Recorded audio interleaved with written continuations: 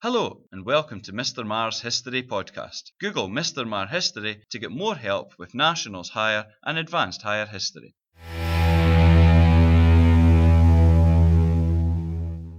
In today's episode, we will discuss the British Empire. An empire is simply when one country controls lots of other ones.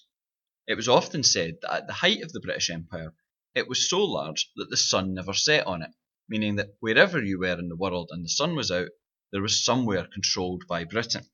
Over the centuries, Britain's empire included a variety of different countries.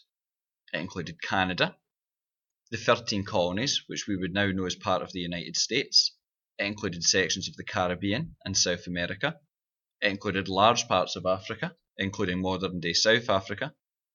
It included parts of the Middle East, and also into Asia, into countries such as India and nowadays Pakistan. They also covered Australia and New Zealand. It was truly a gigantic empire, and it gave Britain huge power. The simple reason for an empire is about power and money. The more land that a country controlled, the richer and more powerful that it was.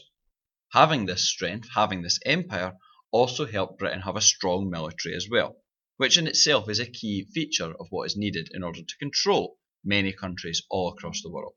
In the centuries after Christopher Columbus travelled to the New World, Columbus of course often mistakenly being regarded as the first European to make the journey to the Americas, other European countries started taking control of places around the world, including in the Americas. Spain and Portugal quickly became the biggest empires, coming to dominate large parts of the Americas. It's for this reason to this day that the majority of people in South America will speak either Spanish or Portuguese, and are largely of the Catholic religion. Other countries soon followed in the example set by Spain and Portugal in taking control of new countries. In the 17th and 18th centuries, England, and eventually the countries that joined to create Britain, did so as well. As an island, Britain had a great advantage in that it had a strong navy, and this was essential in order to travel to these new locations and also to help police them and control them.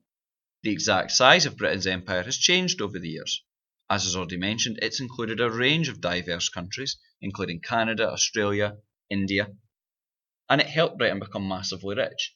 Indeed, Britain's role in the empire is one of the main reasons that Britain had such a strong influence on the Atlantic slave trade. The British Empire at its height was truly huge. By 1922, around 458 million people lived within Britain's control. This was around a fifth of all people on the entire planet.